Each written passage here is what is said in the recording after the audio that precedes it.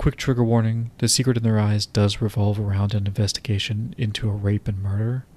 We lightly touch on that in this episode, and it doesn't come up in the next two, but if you want to watch the movie, just something to be aware of.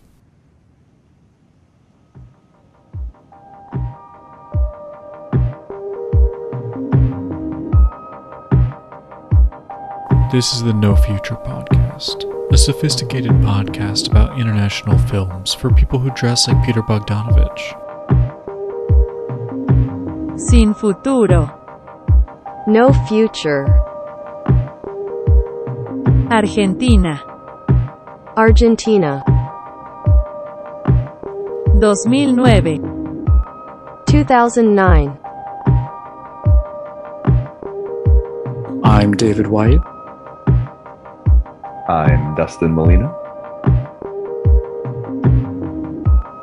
And Dustin, we were talking before we started recording about how you've gotten really into YouTube. Yeah, I've been hanging out with a lot of kids lately. You know, kids I know them. Anyway, I've been getting into YouTube, yeah. Great. Our guest today is Andrea Cardenas, a member of the New York comedy group Shiners and a host of a two-nun show called Praying for Godot. Hi. Thank you for that introduction, David. I'm excited to be here. And Dustin. So how's it going, Andrea? It's going well. I have something to say.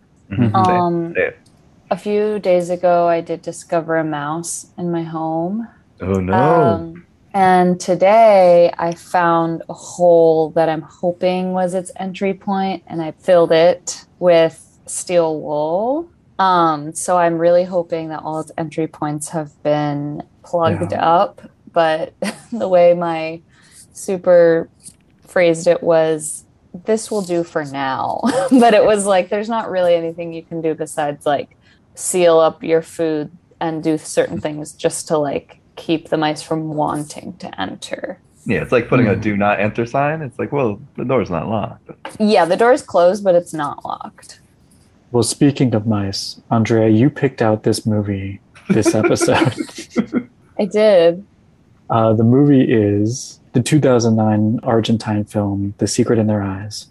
And Dustin, do you want to recap the plot here? So, Secret in Their Eyes, we are following two timelines in Argentinian history, one being in 1974, one in 1999, where we follow Esposito, our judicial clerk, who is in 1999 writing a book about his time in 1976 when he was on the detective trail of a rape murder case of a young woman who, due to some ups and downs that happened with the judicial system and the corrupt government, a seemed shut and closed case where a confession is given, is thrown at the door, and the perpetrator of this heinous crime is let out free. And in 1999, we were figuring out what happens, and as we all look back on this terrible time and what we were doing about it now and what have we done about it since. I think that sums it up without spoiling the ending. Yeah, that's a great summary, and I don't know where it's going. I wanted to give you guys a quick background on the movie and the director and just give a little context of where it's coming from. So, this movie was directed, co-written, edited, and co-produced by Juan Jose Campanella. So I wanted to give a little background on him and about this movie. So Juan Jose Campanella was born in 1959 in Vicente Lopez, which is like a middle-class neighborhood in Buenos Aires. And in 1983, he enrolled in NYU for filmmaking. So he graduated. And he makes two small movies in the US. He makes a movie in 1991 called The Boy Who Cried Bitch. Great name for a movie. Yeah, that is. I like that. I know. So it's kind of a bummer reading that name was already taken. Because that's gold. After that movie, he directs some TV. And then he makes a second feature film called Love Walked In 1997. And that movie comes out and it does not do well. So critically, commercially, and flopped. And later he's talked about one of his biggest issues making that movie was that he had all these studio executives that were constantly pushing him to take out all the edgy parts of the movie. And he Mhm. said that basically they ended up taking out all the interesting parts and that there was like nothing left when it was done. Mm. So he had a very unpleasant experience making that movie. Classic story of American Hollywood. Yeah, actually, when Campanella was talking about that studio executive stuff, he specifically said, yeah, this is not a problem for just me. This is literally every person in the Hollywood system has to deal with this. So he goes back to directing TV episodes. But one of the producers of the film had his own film company in Argentina, and he offered to let Campanella come to Argentina and direct a feature film there. He's talked about it later, saying that he went to Argentina thinking it would just be like a vacation from the US. He would go there, make a movie outside the studio executives, and he would just do that once and come back and, get back in the Hollywood TV system. But he went there and he liked it so much that he essentially changed his career so that he makes feature films in Argentina and directs TV shows in the United States. So in 1999, he makes his first Argentine film, The Same Love, The Same Rain, and then he comes back, directs TV. In 2001, he directs Son of the Bride, which got nominated for Best Foreign Language Oscar. Comes back to the US, makes more TV shows, goes back to Argentina and makes Avanzela's Moon in 2004. So those are the three movies he made before The Secret in Their Eyes. They're all like dramedies. They're much more lighthearted than The Secret in Their Eyes. They all star Ricardo Darin, who's also the star of The Secret in Their Eyes. Mm. One of the interesting things is like the TV shows that he directed in the United States, because he directs a lot of police procedurals, I think, which you can tell in The Secret in Their Eyes. He's directed 22 episodes of Law and Order SVU. Nice. He directed House. He directed an episode of 30 Rock. Wow.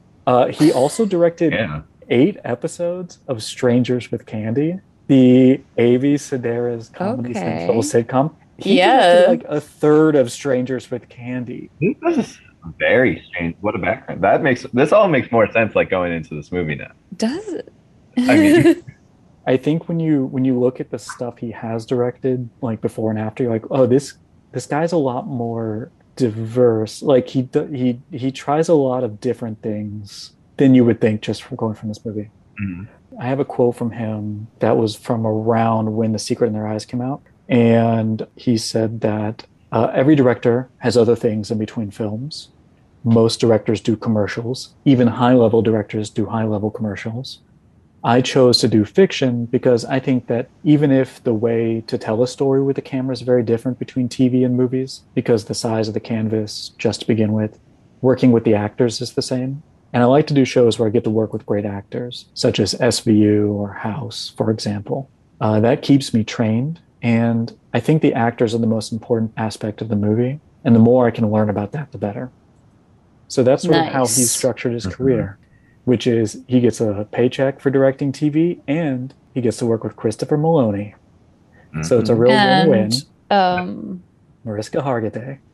yes, Mariska. Oh, can't believe I forgot her name. So The Secret in Their Eyes is his 4th movie that he directed in Argentina. It comes out in August 2009. And like I said, he directs it, he co-writes it, he's the editor, he's a co-producer. It's based on a novel by Eduardo Sacchieri, who co-adapted the screenplay with him. So they worked together to adapt his novel. And they've gone on to work together later. So I like to think that they became best friends in the process. Nice. It won the Best Foreign Language Oscar that year in 2010. It won 13 Argentine Oscars.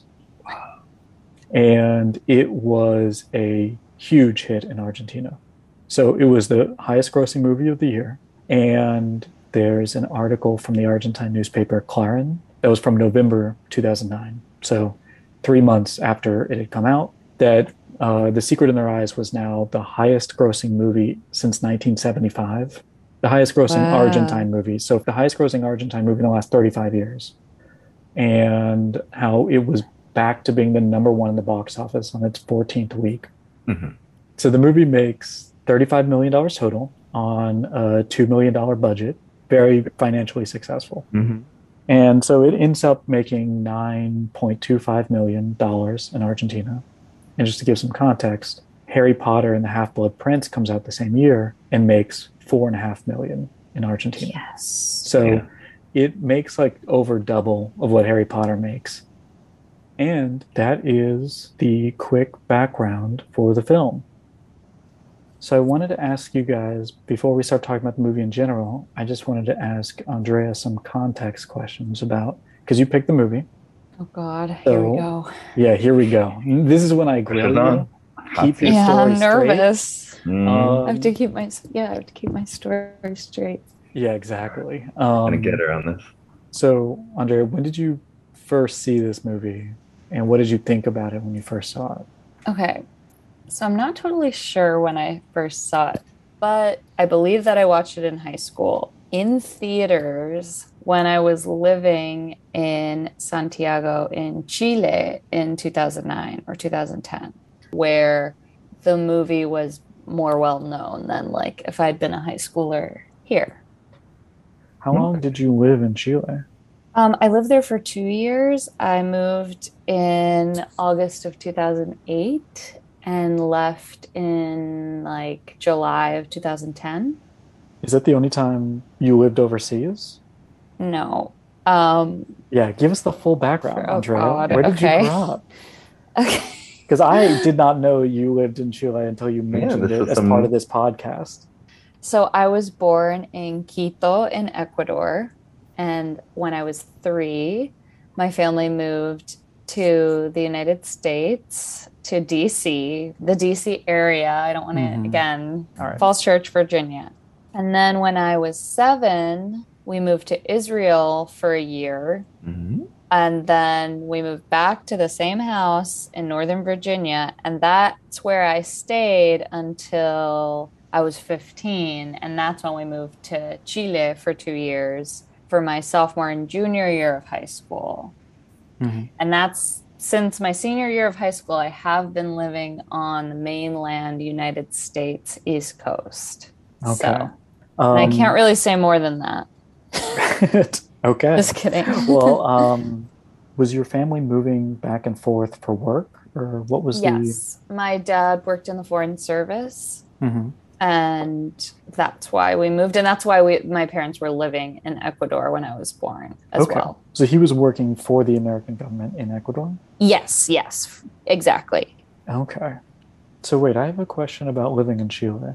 Sure. Did you go to see, do you remember seeing any Chilean movies or TV shows? Yes, I remember not TV shows. I remember 2 Chilean movies. Oh God. One of them was what I remember more. It was called La Nana, which is great. And it's also was also, I think, in the Oscar circuit. And then there was another one, I think it was called Machuca. Let me just make sure. Chilean movie. I remember seeing that in I think for a Spanish class. Did you like, was it hard to adjust to moving from Virginia to Santiago? For me personally, it was really hard, but I wouldn't say my life was particularly hard. It was hard because I was like pissed. Yeah. Yeah. I mean, that's Not what we're because of talking like, about. I wasn't like, yeah, yeah, no, it was. Yeah. And I mean, I did speak Spanish and stuff. I think it would be harder. Like, was I it went to an American school or I went to international school, but still, like, it's not like I didn't speak the language or like couldn't communicate. And it was still pretty hard for me. you're just too popular when you went I was there? just so it was It like was really hard. hard because I was so popular that it was overwhelming. It was not Mhm. just hard for you, it was hard for Falls Church. Yeah. Yeah, well, yeah, we Hmm. shouldn't get into that. They Um, struggled when we left. But yeah, so basically the first year I lived there, I hated it. And the second year I lived there, I loved it.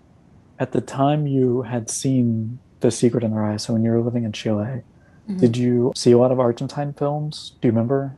No, no. I think the movie honestly was just huge, like you said. Hmm. And I mean, I think Latin American films probably show more like in Latin America, obviously, than in the US or like in more theaters. So I think I just had more access to it. But Yeah. no, I don't remember it. And I was looking up if there were other Argentine movies that I've seen, and I really haven't seen very many or maybe any besides this one for me. I'm the same. I don't know if it other than the other film that you mentioned was nominated for an Oscar back when, like Mhm. Argentine film doesn't seem to break its way into our mold that Had you much. seen, Dustin, had you seen it before or did you watch it for the No, first time my this first week? time was Okay. 2 hours ago, Oh, nice. So right you're before we got here. fresh. So fresh with it. Yeah. And I had seen the remake, which I don't know if David is it okay to talk about that. Yeah. I mean, It's yeah, Uh, of course, I bad. was gonna, that's part of our context of watching this is that there was a big Hollywood remake, And which flopped, came it out. was bad. yeah, Yeah. It's, I believe, I don't know if it's still on Netflix, but I saw it on Netflix like maybe a year, maybe 2 years ago. And I got excited because I do remember, I don't remember where I was when I saw the movie, but I remember really liking it. And I think part of the reason I remember that is because around that age, I think I was, I think I mentioned this to you, David, I was kind of like snobby about like, Mhm. oh, America, like the US is better. Like mhm. everything's, even though my mom is from Colombia and I spent a lot of time in Latin America even before I moved there, I still had this like attitude of like, especially with like American movies would come out much later in Chile. Mhm. So I think to see a really great movie that's not American maybe like seared that in my memory too of being like, oh, you're like a snob and you don't know what you're thinking, like you don't really like understand Mhm. everything because you're 15. When I saw that they had done a remake and I saw it on Netflix, I was like, wow, this is crazy. And it's kind of like shocking how bad it is because they could have just literally remade it in English, like step by step, and just put it in a city in the US with, I guess, the like socio-political context would have been different. But still, even if you take that part out, Mhm. it could still just be like a crime movie.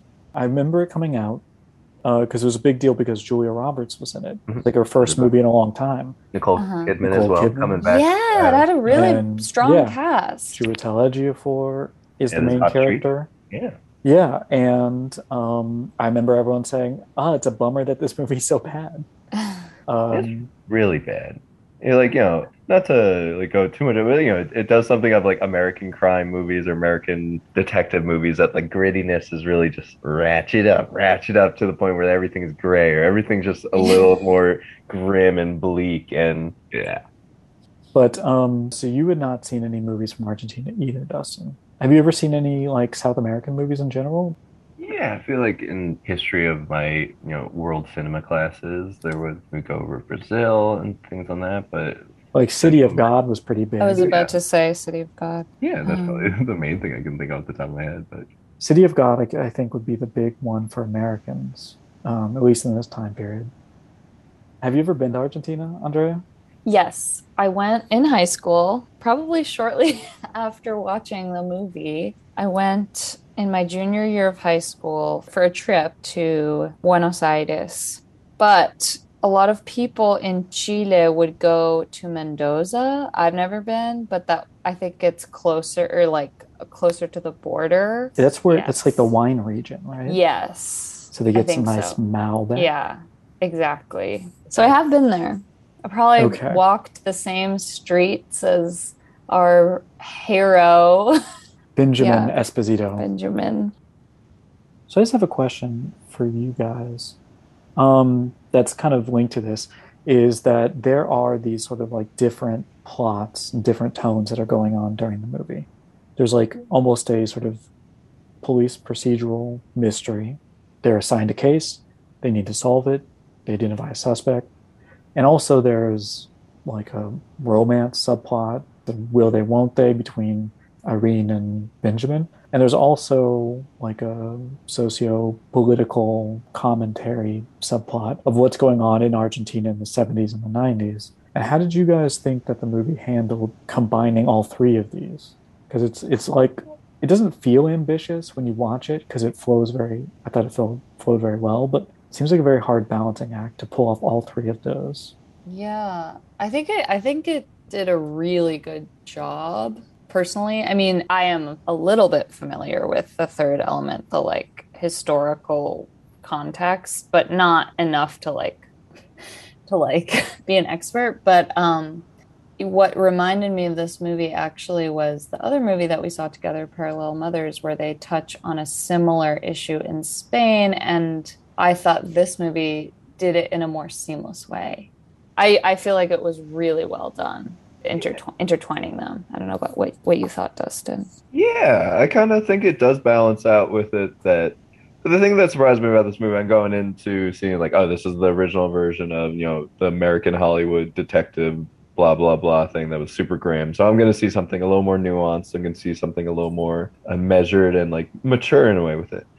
And I thought it was honestly going to be even more of a kind of like stark kind of film of just telling things that, but it's an entertaining movie. At a base level, this is something where like it is a harrowing story. It has like a lot of hard moments with it, but this is a popcorn movie in some ways, just like the best version of that kind of stuff with it. It's also a very cool one shot in a football stadium when they do this like very kind of Oh, artful thing. yeah. It's all this stuff that really like, oh, I'm seeing something that is nourishing on all these different parts. There's the political underbelly, which is way more apparent, especially if you're in Argentina at that time and like have a bit of history. But like, it's clear as this nice underbelly for me watching it. You get this good detective story with a big twist at the end. You get some romance. You get some little bit of like not full comedy moments, but some parts where like I did laugh, especially with Yeah. the friend moment. Like he is a Mhm. funny character meant The to. yeah, or like when they're sneaking into the Yeah, and he woman's scares him. house, that Mhm. is, and when he Very kicks the funny. dog. Like he kicks the dog. It's Yeah, very he kicks the slapstick. That was dog. very, I laughed out loud when he kicked the Dude, dog, I was like, which "Whoa." out of context is Mhm. gonna sound like we hate dogs, but it was It's funny. Just trust me, it was Yeah, funny. I it was mean, yeah. The dog deserved it. Yeah, you'll laugh. It's that part um, that makes it sense when it's like, oh, he directed 30 Rock. There is something very goofy about those scenes. There was like huge, silly characters for a bit. Does it always feel exactly like it's in the same movie? No, but it's like a fun, entertaining movie that I think does a really good job at pulling all these very entertaining and like good elements together. And it's the most entertaining, best foreign film, international film that I've seen, probably that didn't make me feel the most sad. A little sad. Yeah, it's not a tearjerker. No. And this is a genre I don't like. I think this is my least favorite type of movie. I think really. Wait, I you don't don't like like, crime movies? I like crime movies, but I don't think I love detective movies. And I Mm. don't Oh think I yeah. love law movies, like You where we're identify solving a with case. criminal only perspectives You in only crime movies. you only like gangster movies. You just want to watch The You were, Godfather Saints, over and over. no, Saints in Newark every night. Yeah. yeah. But Um, yeah, I like the movie and it is a genre that I also like. yeah, I really like this because you know what the thing it most reminded me of was True Detective. Oh Like yeah. it's like this movie felt like this is in the exact middle ground, like the exact transitional Yeah, or phase even between like Law and Order and True Detective, where they even have the yeah. thing where they're old and flashing back, and then now when they're old, they have to solve a Yeah. case, and it's very cinematic. But I think one of the reasons why it works like that, where it can balance all the tones, is just that it is for the main characters for a lot of the movie just another job. It's almost like a workplace drama for most of it because they're investigating this murder, but they're not wrecked by it. They're trying to Well, do it. Benjamin. Oh, you're right. No, because he only goes back once he sees how wrecked her Yeah. husband is still. That's true. There is a period of like about a year where he kind of forgets about it. Yeah. Because that's that, like, essentially Because that's they all you can do. don't Yeah. solve the case and then they Right. just close it and move on. So the point where, like, the main characters are not destroyed by this. They can joke, they have fun, they go to bars, and one of them gets constantly drunk. And his wife is Yeah, always he's an like, alcoholic hey, for sure. don't drink anymore. But He's like, I'm actually, he uses his alcoholism to help solve the case. yes, Yeah. that's true. It That's a is, fun scene. yeah. Mhm. All right, I have another quick question for you guys. Did you guys connect with the sort of socio-political commentary it was making? Because obviously the Argentine audience for this movie is extremely familiar with everything they're talking about. But like, how did you guys process that part of the movie? I guess I didn't know anything about it. I didn't research this history beforehand or had much knowledge about it. I knew that, like Avita was my kind of main connection to knowing anything about Argentine politics. But I did a little research on like, clicking on reading the little Wikipedia link that came with this movie, which was pretty helpful. And oh, it is just this huge corrupt system that, it just is very recent and all these things that still happening with it. And like you keep saying that it's this matter of factness to it that like this was just part of society. Like, no, it's not like anyone's talking about all this stuff happening. It's all happening in the background, all these little bits. And this is just like how things, and it still gets covered up. That's kind of like the commentary of 1999 that no one was allowed to say anything about that happened in the 70s when there were, these kill squads. And that's kind of the symbolism that's going on that bad things happened in the 70s and now we can't even talk about them. We're not free from them because we can't say anything. But it is something where I feel I can understand from that idea that there is, a government who hides things up and doesn't do the right things and frees the wrong people while, the victims do not get their justice. Yeah, that part connects. The exact details of it, I don't know particularly, but I get that part. Yeah. Yeah. I think, again, because I've seen it twice, I had a memory of it having to do with the context, but I also definitely needed to refresh my knowledge after watching it and a little bit before. But I thought it did a good job of exposing the corruption symbolically and literally through just how certain characters go about seeking their own forms of justice when the justice system is broken. And then also how our main character has to go into hiding, has to essentially disappear. Like a lot of the people, like the part of the context is that so many people were killed or were quote disappeared by the government. And in order not to be one of those people, the main character has to essentially disappear anyway in his own way. And I don't think it's too hard to understand, even though we haven't been part of it, but I can see how maybe someone who lived through it, talking back to how popular the movie was when it came out, like somebody who lived through that time would really relate to it. Yeah. So yeah, my short answer is yes. Two yeses. David? Yeah, I think honestly, you don't need to know anything about it to connect with the movie. I think what No. it does is one of the things that I really noticed about the movie and I liked about it is kind of what something, Andrea, you mentioned earlier about how they intertwine all of these sort of subplots together. And it's like the sort of through line for me in the beginning, in the 70s portion, is how these people are essentially like not in control. Like they arrest a person, he's later freed, and they can't do anything about it. They want to have a romance, but are forced to break it up because of circumstances outside their control. All the plot lines in the 70s are about like these characters, the circumstances in Argentina, essentially ripping them apart. And in the 90s part, it's kind of about them reclaiming control of their circumstances, about, no, I do want to go back and solve this case. And I do want, even if it's small, I mean, the victim of the husband very much is reclaiming control of his situation. Yeah. He's probably the only person in the 70s who did. Well, I mean, in the grand scheme of the world, these are very small level concerns, but they're all symptomatic of this bigger feeling out of control. And then later saying like, God damn it, I'm going to figure this out. Yeah. Okay, so here are my quick notes. The rival government figure, the like evil, corrupt government. He's very evil. He's very evil. Took me by surprise how how evil. You mean the character? The character, okay, yeah. The character is very evil, but he also kind of looked like Paul F. Tompkins to me, and so I just got he had a real evil Paul F. Tompkins vibe, and it was very effective because I was like, oh my God, this guy is an evil Paul F. Tompkins would be. I mean, that's just so charming and funny, but then I'm gonna kill you. I'm gonna get you. There's just this way you just realize like, oh, this guy doesn't care about anything. But he also looks and has a mustache kind of like Paul F. Tompkins. And so it really shook me to my core. There's a moment when they go to interview construction workers in this movie. They're doing kind of the classic detective, like, hey, have you seen this guy? Where is he around? And in the scene, I don't know if you guys remember this, the construction workers are wearing little paper hats that look homemade. Mhm. Does that sound familiar to you guys? I took a No. screenshot of it. I'm going to show you. Okay, yeah, can you Share that screen. Share the I will be screen. sharing it. Let me Paper close all hat? my cool tabs first. Oh. Okay.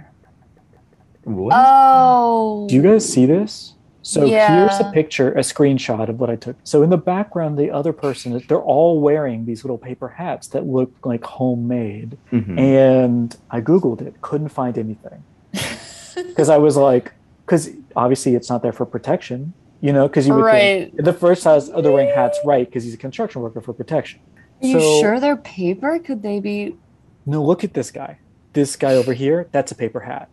And I Yeah. checked in like all the angles I could because I wanted to see if there was writing on the hats. Because part of it I thought was, is it a joke about maybe inflation at the time? That like you could take a $1 bill and it's like worth more as paper than it is a dollar. Mhm. But then I was like, I don't think it's not like they made it out of money. Oh, that's So so anyway, interesting.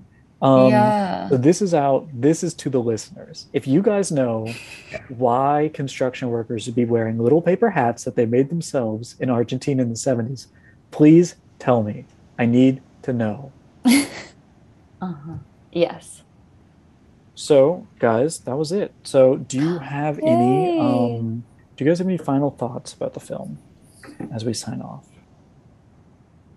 This is good. It's definitely a film that I feel like, we're talking about, it feels like True Detective in a way, like where things led. It feels like it has that kind of like best version of these kind of things, of having these cake and eat it too, where we can tell these like harder, more commentary stories in a way that is really palpable and enjoy, and everyone's good, and then like, you leave it feeling like you really got a show out of a film like this. I really enjoyed it, and I'm glad that it held up from my adolescence. I'm very relieved. Yeah, I mean that would have been incredibly embarrassing if we came on and be like, yeah, there's this shitty movie from Humiliating. Argentina Ooh. that Andrea Yeah, really it won an loves and Oscar, but wouldn't it's horrible. stop. I mean, Green Book won an Oscar, That's true, which I haven't seen that, but but you Yeah. won't shut up about it. yeah, I won't stop. Yeah. All right, well, thank you guys for joining. Yay! All This was right. fun. Bye. Wow. Bye. Thank you for listening. If you liked what you heard, please tell everyone you love about it. We're on Instagram and Twitter at NoFutureNYC, and you can email us with questions or comments or compliments to nofuturemailbag@gmail.com. I miss you already.